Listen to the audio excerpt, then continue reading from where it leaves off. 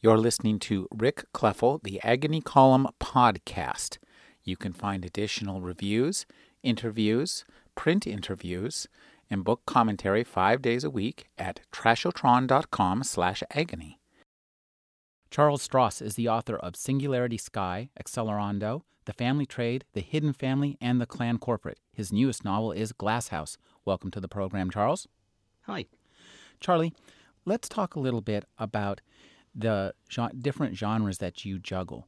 You've written science fiction, you've written horror, and you've written fantasy. But I think beneath all of those, there's one genre that you have in common that all of these share, which is your love of crime fiction and espionage fiction. So tell us about the hidden genre that underlies all your genre fiction. Damn, I've been rumbled. At last, somebody had to figure out what I was into. As it actually happens, I'm working on a science fiction novel right now, which I haven't finished yet. It's due for publication next year, called Halting State. And, funnily enough, it brings all those themes out because it is actually a near-future crime and espionage thriller. So that should be a little bit more obvious as to where I'm coming from. Genre, as a category, is a bit misleading. It's very much a marketing category, a label that's pinned on the books I write by the editors and the sales departments of the publishers who buy them. In reality, what I write is just basically me playing with different types of ideas. An interest in secret histories and espionage and crime does actually underlie a lot of the stuff I do, as does an interest in the implications of economics and social change. But yes, I am, to some extent, a crime and espionage writer. I suspect I'd be quite happy trying to write spy thrillers as opposed to science fiction and fantasy. What you do is very interesting because you overlay big ideas from different genres. For example, science fiction in Accelerando and in Iron Sunrise. You overlay some really big and very intriguing science fiction concepts on top of some plots that read like something out of Len Deighton or Ian Fleming. So tell me, do you read Ian Fleming and Len Deighton? Absolutely. I'm currently reading my way through the canon of a different British spy author, Anthony Price, who is unjustly neglected these days. He stopped writing around 1989. I am very familiar with Len Deighton, Ian Fleming, and quite a few of the others. In fact, the Atrocity Archives was fairly self-consciously a Len Deighton pastiche, Len Deighton versus Lovecraftian horrors. And the forthcoming sequel, The Jennifer Morgue, which is my next novel in print, is very much an Ian Fleming pastiche. Michael Price, which of his books should we read? Anthony Price. Anthony Price, I'm sorry. It's hard to say which you should read, but I would suggest possibly starting at the very beginning with... Sorry, I've gone a blank on the title. What I should say is he has a series, effectively, of about 20 thrillers, spanning a period of roughly 40 years.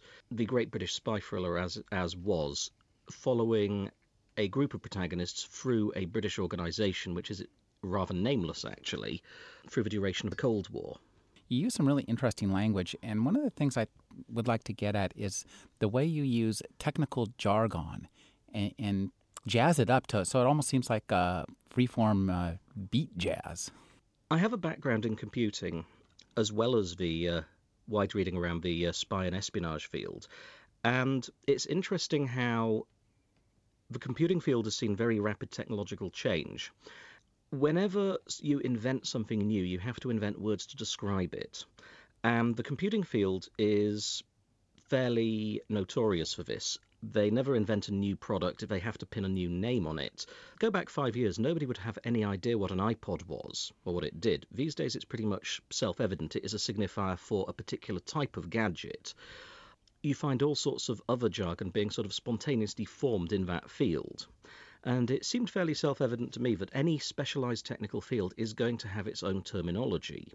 We have had chunks of jargon from the spy field introduced into everyday language through, for example, the work of Jean le Carré.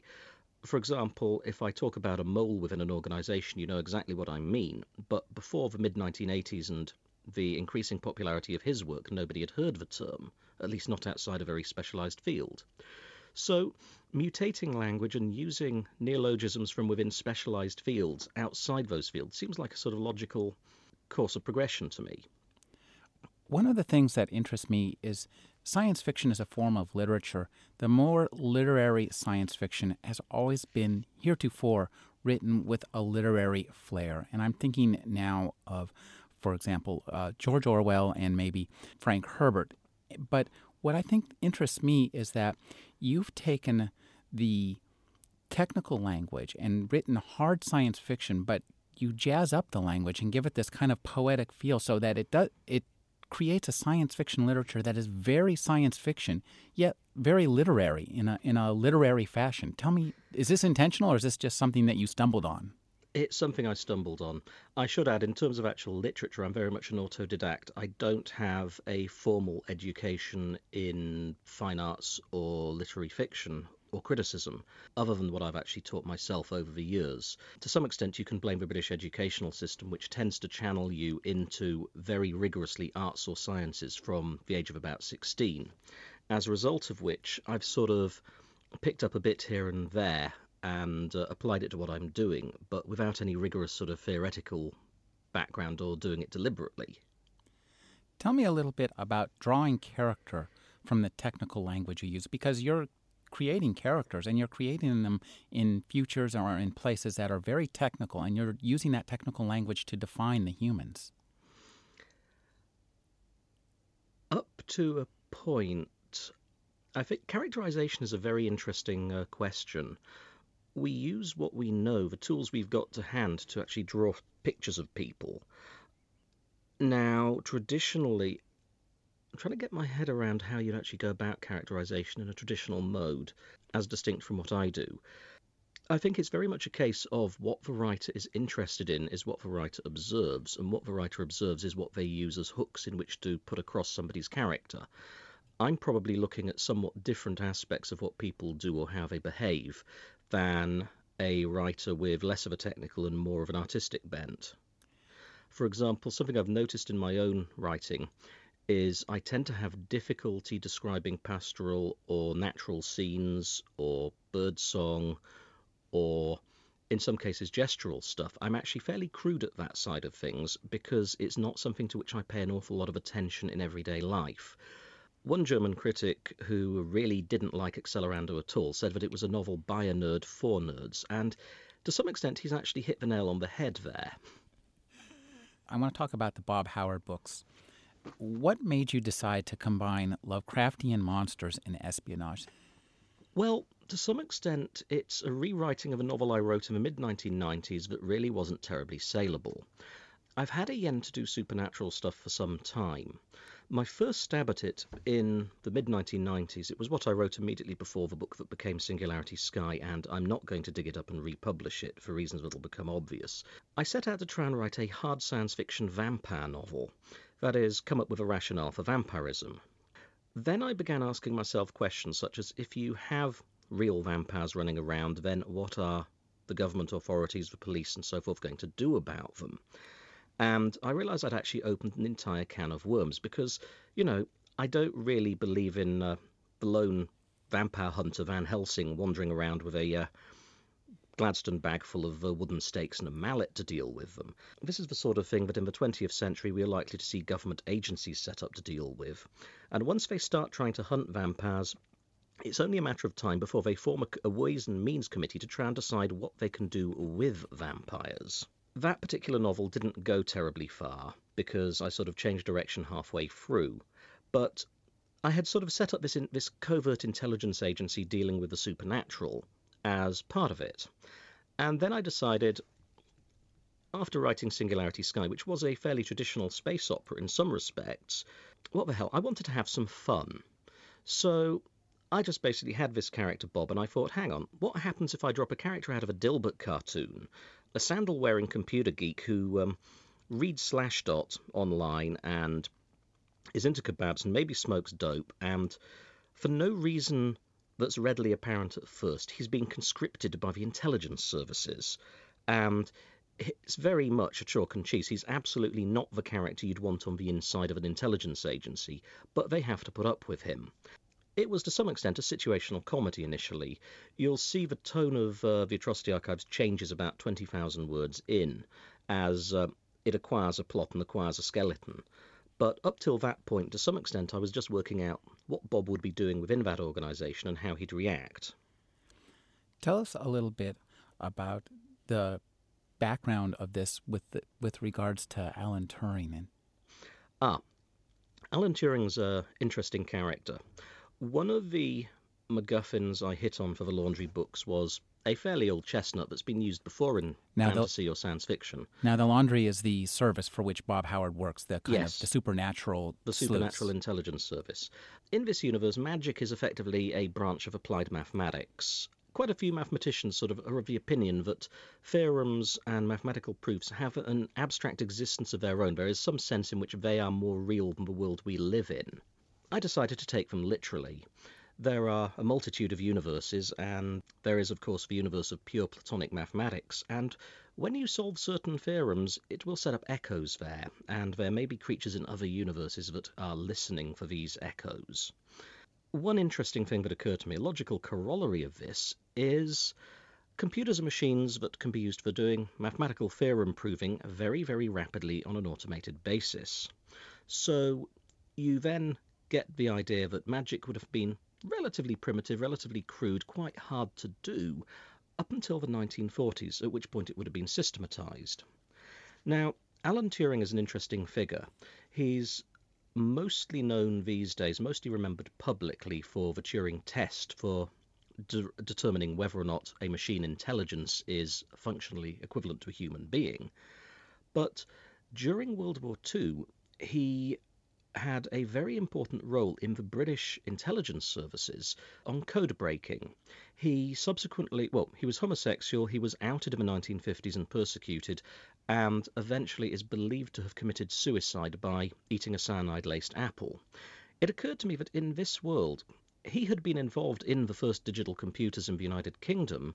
He was certainly a quintessential hacker as well as other things. I've heard from a professor of computing science who knew Turing how he would actually debug a mainframe in machine code on the fly by physically messing with its memory registers. If you were to have an agency investigating the use of magic by mathematics, he'd obviously been in the thick of it.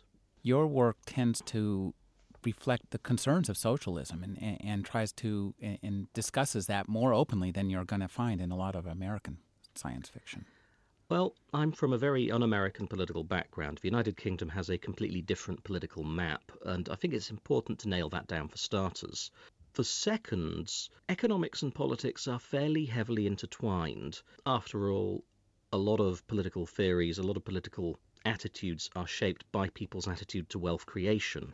And again, economics is part of that. It affects us. It's that part of politics that affects us directly. When one is world building in science fiction, I'm deeply suspicious of taking it for granted that the future will be just like the present. There may be reflections of the past in the future and of the present, but I need to ask the question of, if you have a future where things happen like so-and-so, how did it get there? Given various constraints, how will we live? For example, there's currently a lot of discussion of peak oil, of the idea that growing demand for oil is outstripping the rate at which new oil fields are being discovered. One of the things that needs asking in science fiction, for example, is what will it be like to live in a world where a gallon of gas costs at least $10, possibly $20? To some extent, I'm living in a laboratory for it right now. Last time I filled up my car, this being Scotland, it cost me approximately $9 per US gallon. So, but that's by the way of being an example of this. You expect it to have unforeseen effects, or rather effects that aren't immediately obvious. For example, living in a suburb becomes very, very expensive when you're paying $10 a gallon for petrol. Living in a city centre suddenly becomes quite desirable, as does living very, very close to your place of work. Again, the sort of shopping experience you have, the big out-of-town developments, the strip malls, places like Walmart, they rely on cheap fuel. So asking what the implications of expensive fuel are is one of the things science fiction should be doing.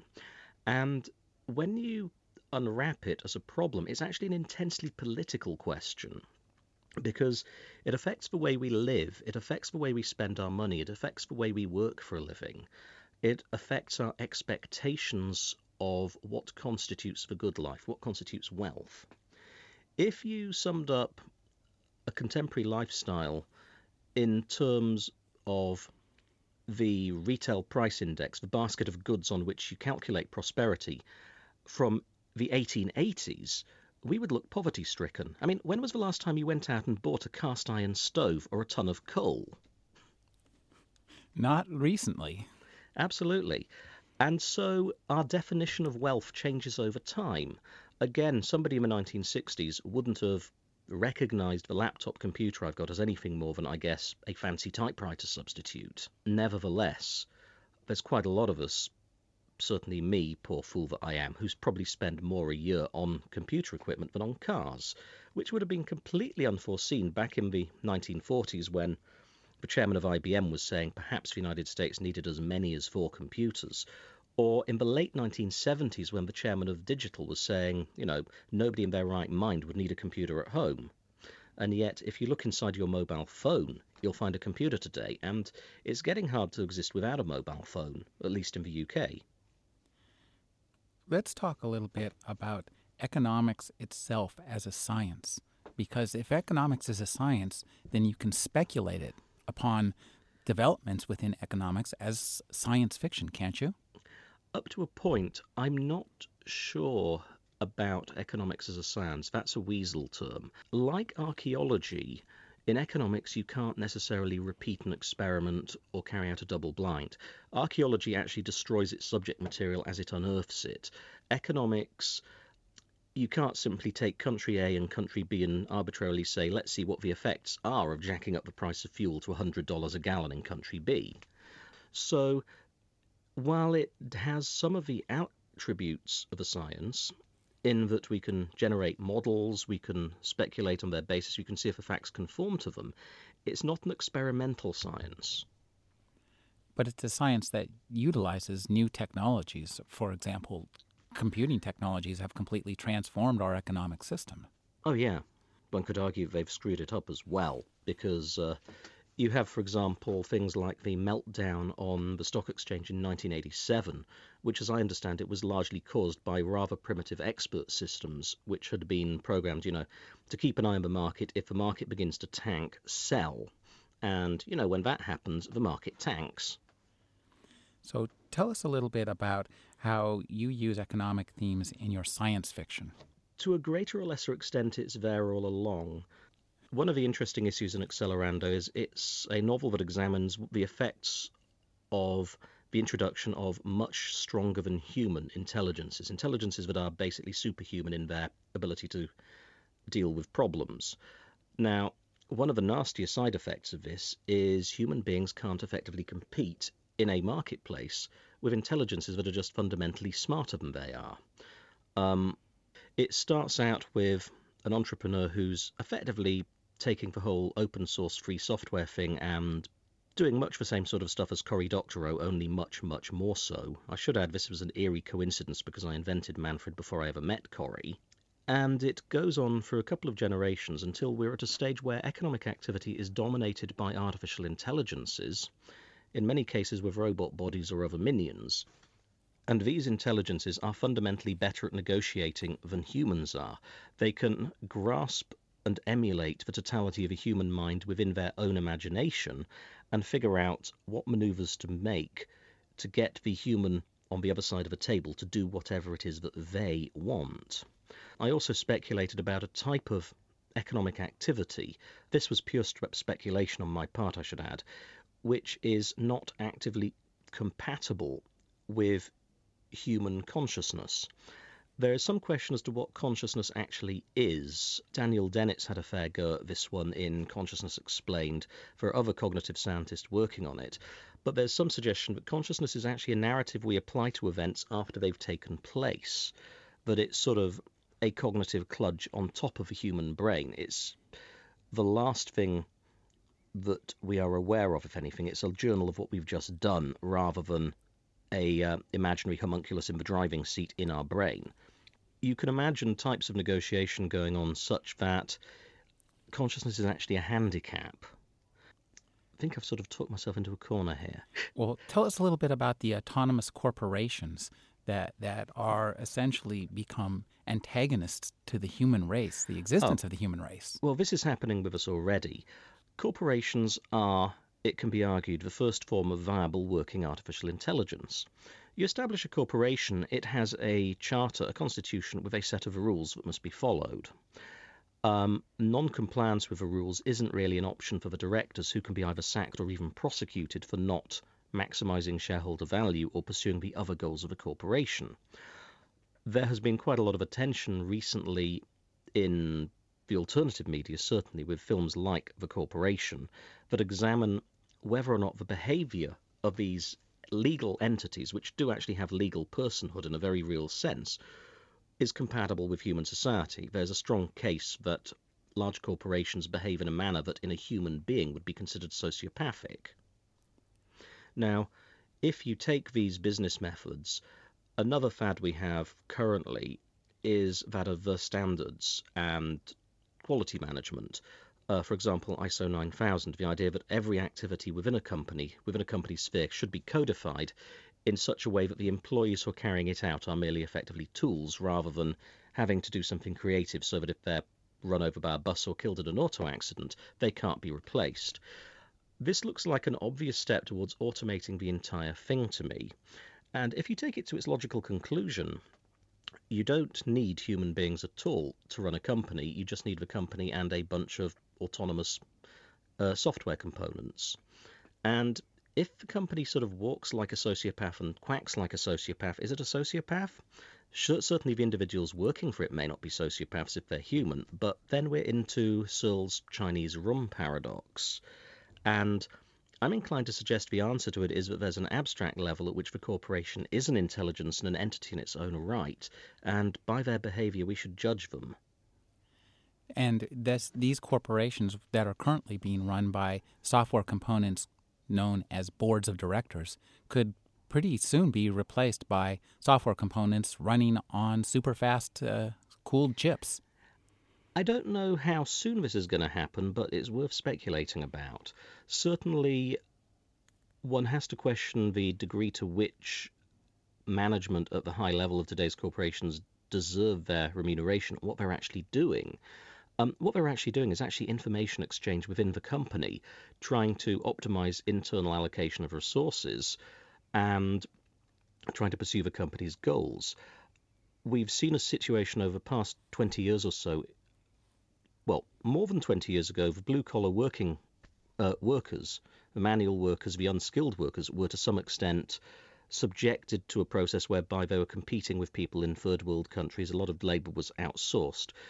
Over the past decade, we've seen the situation where the white-collar workers and even middle management have been thrown into the same situation, where their jobs are being outsourced to India or China, where they're competing in a global market, where they are effectively treated as interchangeable components rather than as skilled professionals.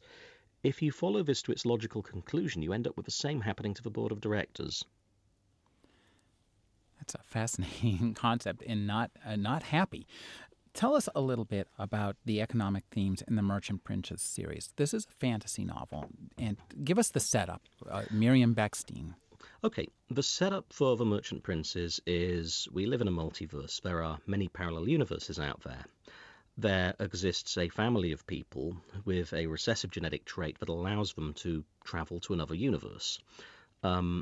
They can actually travel to more than one, but in the first instance there's only one other that they know of, and trying to find a route through to another universe is actually pretty risky. You might just vanish and not reappear. So they have a moratorium on trying to explore too far. Now, the one way in which this is a non-standard premise within science fiction is that this clan of closely related individuals with the ability to travel to another timeline do not live in our timeline. They live in a much more primitive one where the Dark Ages were very dark, where they have pretty much clawed their way to a high medieval society, but they're probably about 4 or 5 centuries behind us. And the eastern seaboard of North America is basically colonized by this sort of high medieval society, sort of as the Vikings might have evolved. Let us not forget the Vikings became in time the Norman French. And it is from this background that the world walkers of the clan have sprung, and they've set up a trade empire because they found a way over into our universe. When they first did so about 300 years ago, the differences weren't huge. There was a different language, but all told, back in 1700 or thereabouts, North America wasn't that alien. It was just a foreign country and rather different. The changes really began around the 1850s with the transcontinental telegraph and then the railways. It has reached a situation by the year 2000 where in their own world, the clan are the only people who can get a parcel from one side of North America to the Chinese-derived empire on the other side in less than 6 weeks. As for what they do in our world, well, they can't move parcels terribly fast, but they can make a very valuable parcel disappear in, say, Mexico and reappear somewhere north of the border. So this gives them the power to smuggle drugs and other contraband across the border without having to ever encounter law enforcement or border security. Absolutely. And in their own world, they have the ability to transmit, for example, trade secrets or private correspondence from one side of a continent to another in conditions that are best described as medieval, where the odds against a given letter reaching its destination are probably 50-50, and it will take weeks or months normally. As a result of which, they've sort of clawed their way up to a position of rather tenuous, rather exposed, but extremely rich power. They are the Medicis of their own world. They're trying to marry into the monarchy, or rather the monarchy is trying to marry into them, but they have enemies. And in our world, they have to keep as low a profile as they can, because as far as the government is concerned, they're drug smugglers. So what you've created here is an invasion of a 13th century economy with the tools of a 20th century economy. Oh yes, and they're having real difficulty adjusting to that. The first novel opens when Miriam, who's been brought up in New York, discovers that she has this ability to travel to another world. I shouldn't say how she ended up in New York as a baby, but that's how she ended up. And she doesn't particularly like the status of women in a rather medieval society. She doesn't particularly like the way that she's discovered all her relatives are drug smugglers, in effect. She decides there's got to be a better business angle for them to follow, and on this hinges several catastrophes, because it's not that easy to get out of a third world development trap. So tell us a little bit about this clash of economic cultures that you've created in your fantasy. It's worth remembering that Adam Smith's The Wealth of Nations is nearly 300 years old as a book. Before that, most people, when they thought of economics, they didn't think of it in terms of a division of labour, nor did they think of it in terms of a positive sum game whereby trade is beneficial to everyone.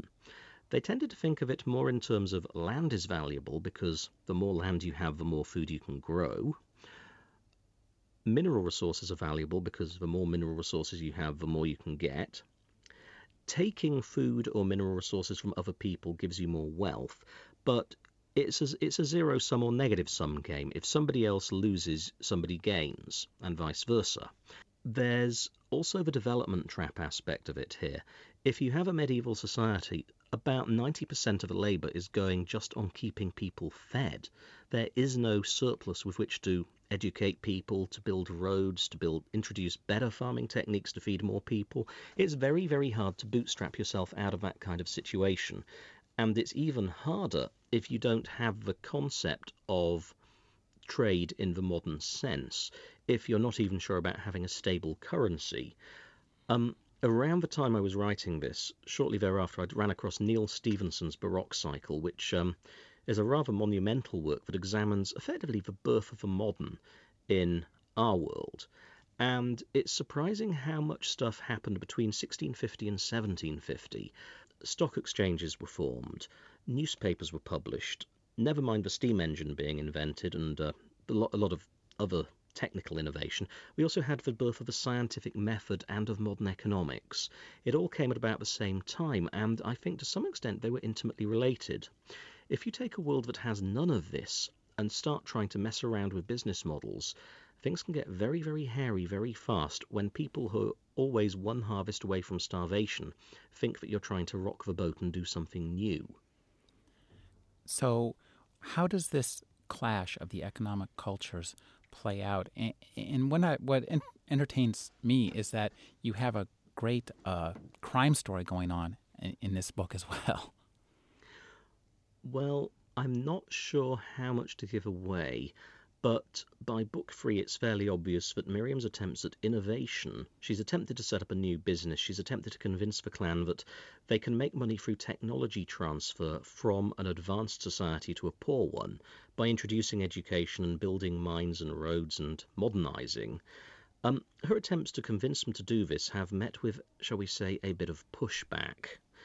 And it's not just from within the clan, where people whose existing source of wealth, their ability to carry goods and services between worlds, is threatened directly by her. There's also pushback from the traditional aristocracy outside of the clan, and all they can see is a bunch of Johnny-come-lately nouveau riche types who are threatening them and trying to horn in on the monarchy. And by book 4, this generates a really large-scale explosion with very, very ugly results. One of the things that I found interesting is the idea of introducing these kind of ideas like legally limited corporations into a somewhat Tolkien-esque world. Tolkien never found much time to worry about how things were put together in his fantasy, who made the money. You've spent the majority of your time worrying just about that. What made you take that focus? If I can criticise Tolkien and his approach, Professor Tolkien, while a very eminent scholar, was not trying necessarily to create a believable world. He was trying to create a legend, a set of, I guess, creation myths for the British Isles, the matter of Britain. To that end, he was dealing with the stuff of myth, the stuff of legend.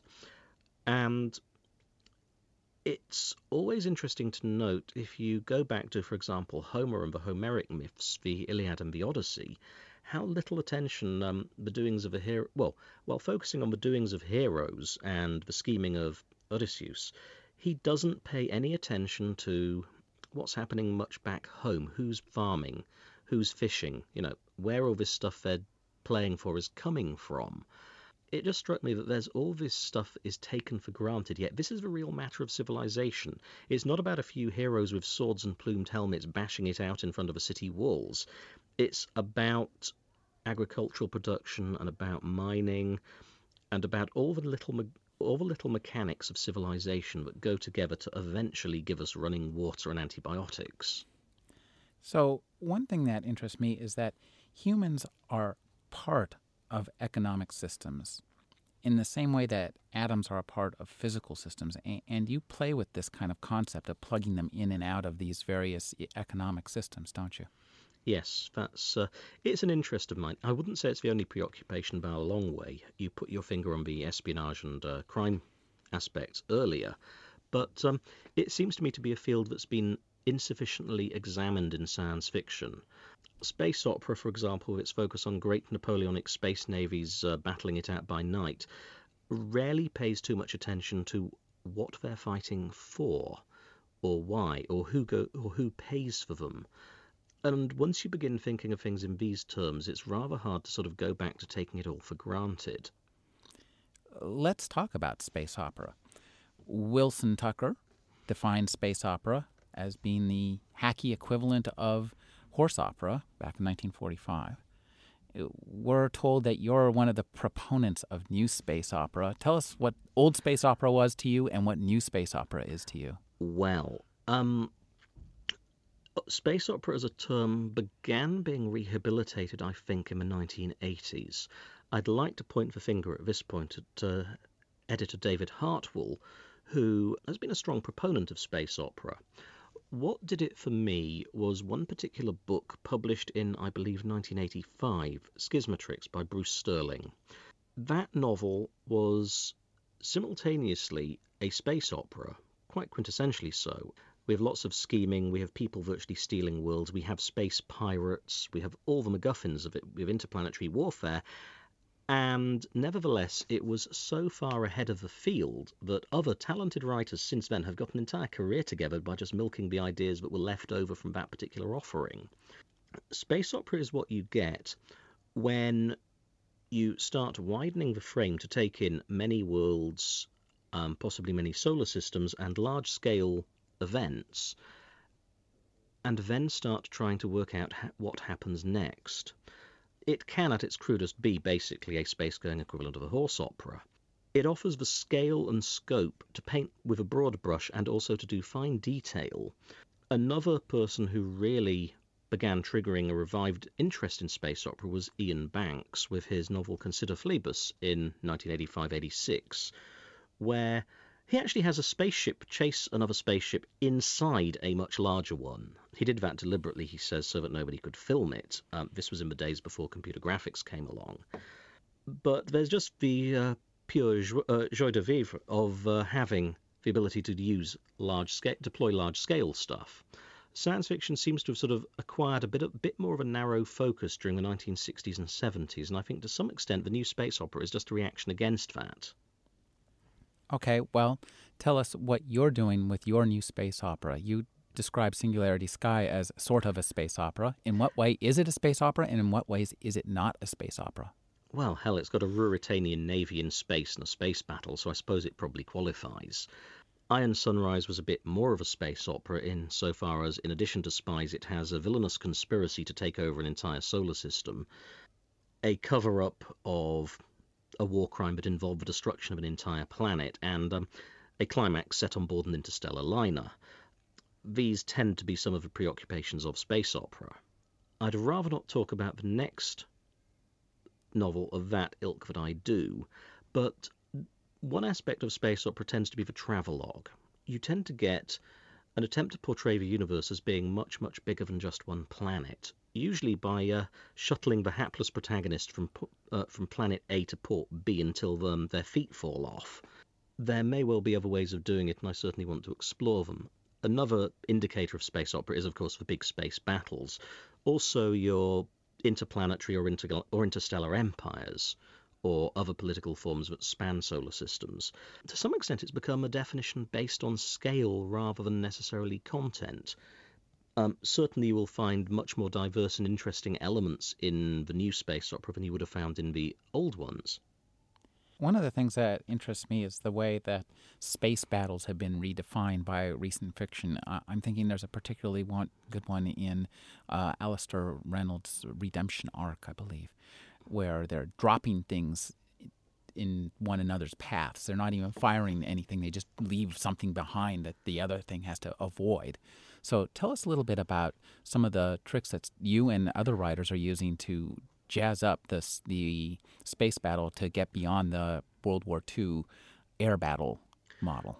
Or even Napoleonic navies in space. Napoleonic navies in space. There's a couple of interesting things that crop up when you start thinking about space travel for real.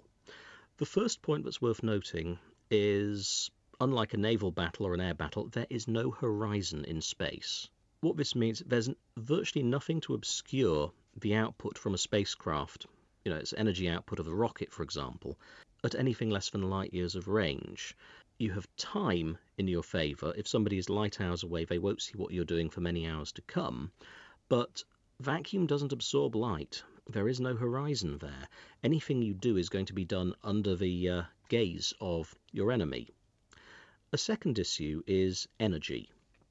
One of the things that science fiction has traditionally tap danced around is the problem that, unfortunately, interplanetary travel is ferociously expensive in terms of energy. Interstellar travel is even worse. To accelerate a 1 kilogram, that's a roughly 2-pound mass, to about 40% of the speed of light, and then back down to stationary, takes about the same energy output as a 20 megaton hydrogen bomb. To do this to a human being, multiply by 50. It's the equivalent of a small World War III just to move one person to 40% of the speed of light and then back down to stationary again. So the sort of amounts of energy being thrown around for any plausible interstellar drive are absolutely phenomenal. And by the same token, just drop something in front of a fast, slower than light spaceship, and if it doesn't dodge it, there's going to be a very, very big bang indeed. Recently, we've seen concerns over the space shuttle being hit by bits of debris flecks of paint or loose screws from other spacecraft, which carry about the same amount of energy as a rifle bullet, even if they're barely visible. It's much, much worse, many thousands of times worse, if you're travelling at significant fractions of the speed of light. Finally, one of the things that really bugged me, and which I had in mind when I began writing Singularity Sky, is there's an implicit assumption in much space opera that when you have interstellar travel, the various factions will be at a roughly equivalent stage of development. You get this implicitly in Star Trek with its Cold War era equivalent, the Klingons or Romulans versus the Federation. They're still flying spaceships that can recognize each other. In Singularity Sky, there is a space battle. We have the equivalent of a Napoleonic Ruritanian navy running into what to them might as well have been a nuclear-powered ballistic missile submarine. Suddenly their ships begin sinking and they can't even see the enemy. And also, you use time as an element, too. I thought that was one of the most fascinating aspects. Explain how you use time as an element in space battles. As I mentioned earlier, there's no visible horizon. However, light travels at a finite speed. If you've ever been to an air show and seen a fast jet going overhead, you'll have barely heard it before it was on top of you. In much the same way, if you have spaceships that are maneuvering at very high relativistic speeds, close to the speed of light, you will have very little warning of what they're actually doing, because by the time the light reaches you that shows you what they're actually doing, they will be barely behind it. They may be 10 light hours away when they try a particular maneuver, but they'll be less than an hour away when you see the maneuver happening. So you can have interesting issues here with your command and control loop. If you're trying to track somebody who's a long way away, traveling very, very fast, you're never going to be quite sure what they're up to right now. You're going to be to some extent working blind. It's almost as if modern jet fighters with their near supersonic capabilities had to rely on hearing to hear where their enemies were. That's a fascinating example. The nearest analogy in current day warfare is actually submarine warfare. How is that an analogy? Okay, if a submarine moves or emits noise, other submarines can hear it. They can spot it. It doesn't matter how far away you are. You can hear a submarine a long way away if it's actually spinning its propellers or going somewhere. Also, you can hear somebody else pinging with sonar a lot further away than they can actually hear an echo back from you. So if you're making noise or emitting stuff or maneuvering, you're visible. By the same token, if you're a fair way away, when you make that noise, it will take some time to arrive at the other submarine, at the listener. Now, that's not so much a factor today, but there is some work on, for example, supercavitation in torpedoes that means that by the time you actually hear where they are, you may be somewhat out of date because they're traveling at a fairly high fraction of the speed of sound in water. One thing I think that you've done in a couple of your novels, is you use science fiction ideas to explore changing sexual identities. You did this in Accelerando and you do it in Glasshouse. Tell us what you do and why. Glasshouse had its origins in A Fit of Pique. I'm a fan of an American writer, John Varley, and I'd been seriously waiting for the third concluding one of his Nine Worlds trilogy that starts with Steel Beach. And so it was that a couple of years ago, new John Varley novel, and it was about 5 years overdue, and I was really looking forward to it. And I was expecting Steel Town Blues that he had allegedly been working on for some years, and instead what came out was a Heinlein juvenile, Red Thunder. Now, Red Thunder is actually a very, very good novel of its kind, but I was a bit disappointed because there are many, many people writing Heinlein juveniles, but only one John Varley. So I got annoyed and thought, hell, I should roll my own. It went a little bit off course, but acquired an interesting identity of its own. Now, one of the things he's been doing all along has been gender-bending, gender role explorations, and it just occurred to me I needed to actually write one. I wouldn't say it's a real obsession of mine. It's just one of the things, though, that has clearly changed over the past couple of centuries is our perception of gender and our perception of gender roles. You can see this most clearly if you look to the Middle East today, for example, to the role of women in Iran or Afghanistan. But we don't have to look that far from home. I was somewhat startled to realise when I began doing some research that women in Iran today have significantly more civil rights than they did in Victorian England, or Victorian America for that matter. And our attitudes to people on the basis of race, of gender, of sexuality really does change over time. One could also argue age, because we live in an age which has effectively invented the teenager, a new period of life that in many respects didn't exist 100 years ago. You were either a child or an adult. This has some interesting economic implications as well. It's something that's been implicit all along, but we don't expect children to earn a living. To some extent, childhood as we know it was a construct of the Victorian upper classes between the 1830s and 1860s. It was picked up by the middle classes and finally the lower classes, as they had enough disposable income that they didn't have to send their 7-year-olds out to work. If you read descriptions of Victorian steam age mills, you had sort of 4-year-olds and 6-year-olds working the machinery because their parents had to set them to work, because otherwise they couldn't feed them. Child labour was not merely common, it was unremarked on and expected. When the first laws were introduced in England limiting working hours to 60 hours a week and requiring people to have at least half a day off, they were opposed by members of Parliament who were mill owners on the grounds that, where would they get the children to operate their machinery? How do you think that will play out economically in the future? What I see is in more prosperous countries, we take longer to mature. A lot of people are behaving not like teenagers, but like young adults who haven't done the settling down thing quite late in life, into their 40s and 50s. Meanwhile, children tend to stay at home longer. They study for longer. In Germany, it's not unusual to find people who are still at university in their late 20s and still living with their parents. One of the things that contributes to this is the relatively high cost of housing.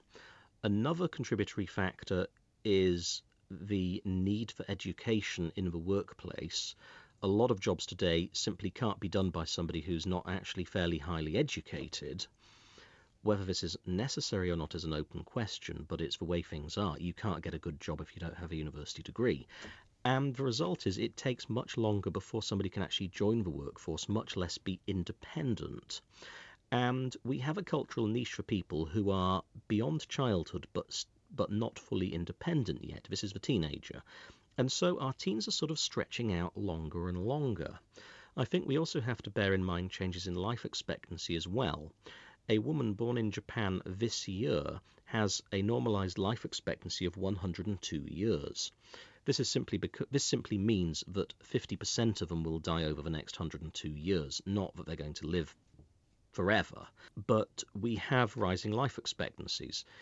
Back when the first pension was introduced for workers, the state pension in England rather, back around 1904, about 2% of the workforce would live to be 65 and to retire on a pension, and most of those would die within the next 2 years. Today, virtually everybody expects to live to be 65, and the average life of a pensioner after retirement is close to 20 years. That has some big economic implications, and it will have greater implications in the future, won't it? I am 42. I have grown up with the idea that the retirement age was 65, but I would be astonished if people of my cohort will be retiring before they're 70, maybe 75. And this assumes that we have no major breakthroughs in life prolongation medication.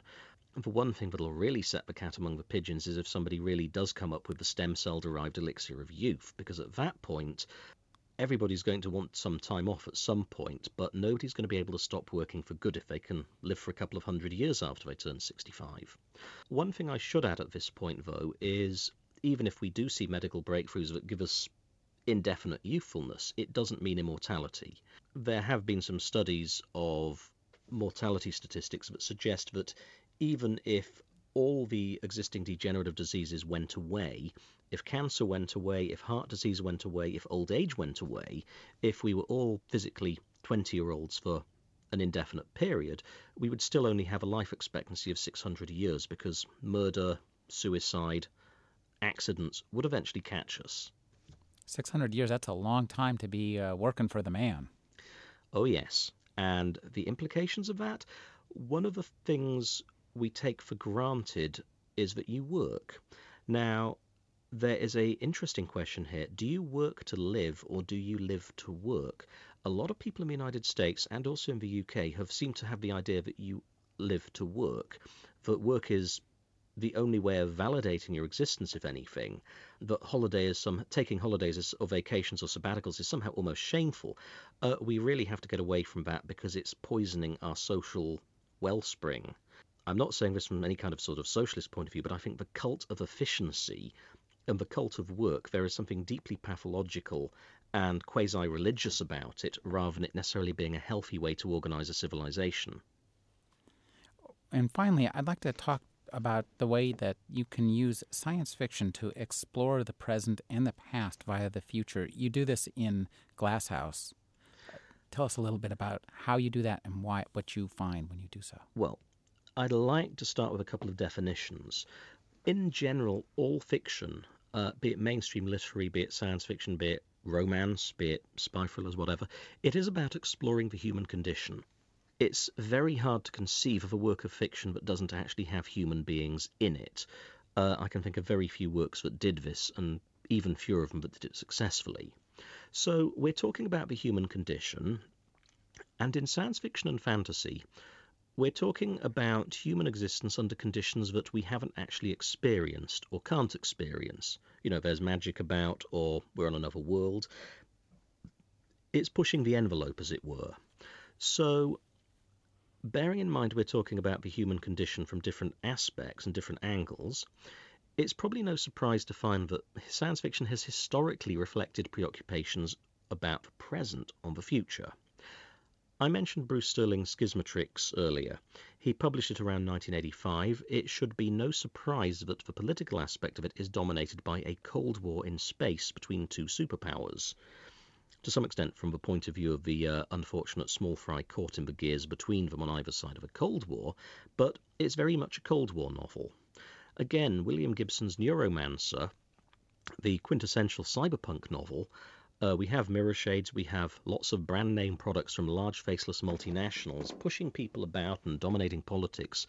These were the concerns, the political concerns of the early 1980s. Pre-globalization, it was all about multinationals. It was about the rise of Japan as an economic superpower, and the novel is riddled with it. Now, you asked me what I'm doing. Again, science fiction is about today's preoccupations as reflected on the future. In Glasshouse, I decided one of the things that frequently bugs me when people talk about the past is that they telescope it. For example, when we talk about the Middle Ages, from roughly 1066 to 1485, we're actually telescoping a time span that's twice as great as the span between the United States Declaration of Independence and the present day. It's ridiculous, yet we use the term Middle Ages as sort of a shorthand for this. It's an enormous expanse of time. What's our time going to look like from the other end of that conceptual telescope? Especially if you bear in mind that most of what people in 700 years' time will know about us is derived from the records that we leave. A lot of our records are going to be unreadable. They're going to be locked by digital rights management software. And a lot of the records that do survive, they're going to survive because they're replicated everywhere. It's popular stuff, which means they will not necessarily be representative of the reality of our civilization. They're going to be representative of what our civilization likes to think about itself.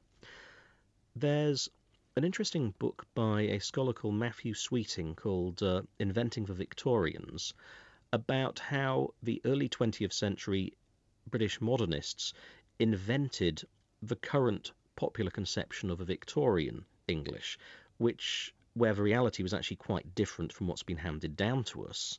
One of the points he made is our conception of Victorian morality is quite wrong. A lot of the books on how women should behave, for example, have survived with sort of obsessive hang-ups about family behaviour, sexual neurosis and so on. He points out that a lot of these books survived in libraries, typically academic libraries, that these books had, when he began examining them, not been withdrawn very often. In fact, they were written by sort of rather neurotic Victorian parsons who needed some way to work out their own headaches, and they wrote it They were published in very small numbers, and then they went into the back shelf of the library and were forgotten for a century because nobody paid any attention to them. And so the surviving historic record of what we think of, for example, as Guide to Victorian Etiquette or Morality may not actually reflect the reality of what it was like. And this crops up time and time again. For example, in the 1860s, in the working classes in London, it was pretty much the normal thing to cohabit for some years before marriage and possibly only to marry after having children.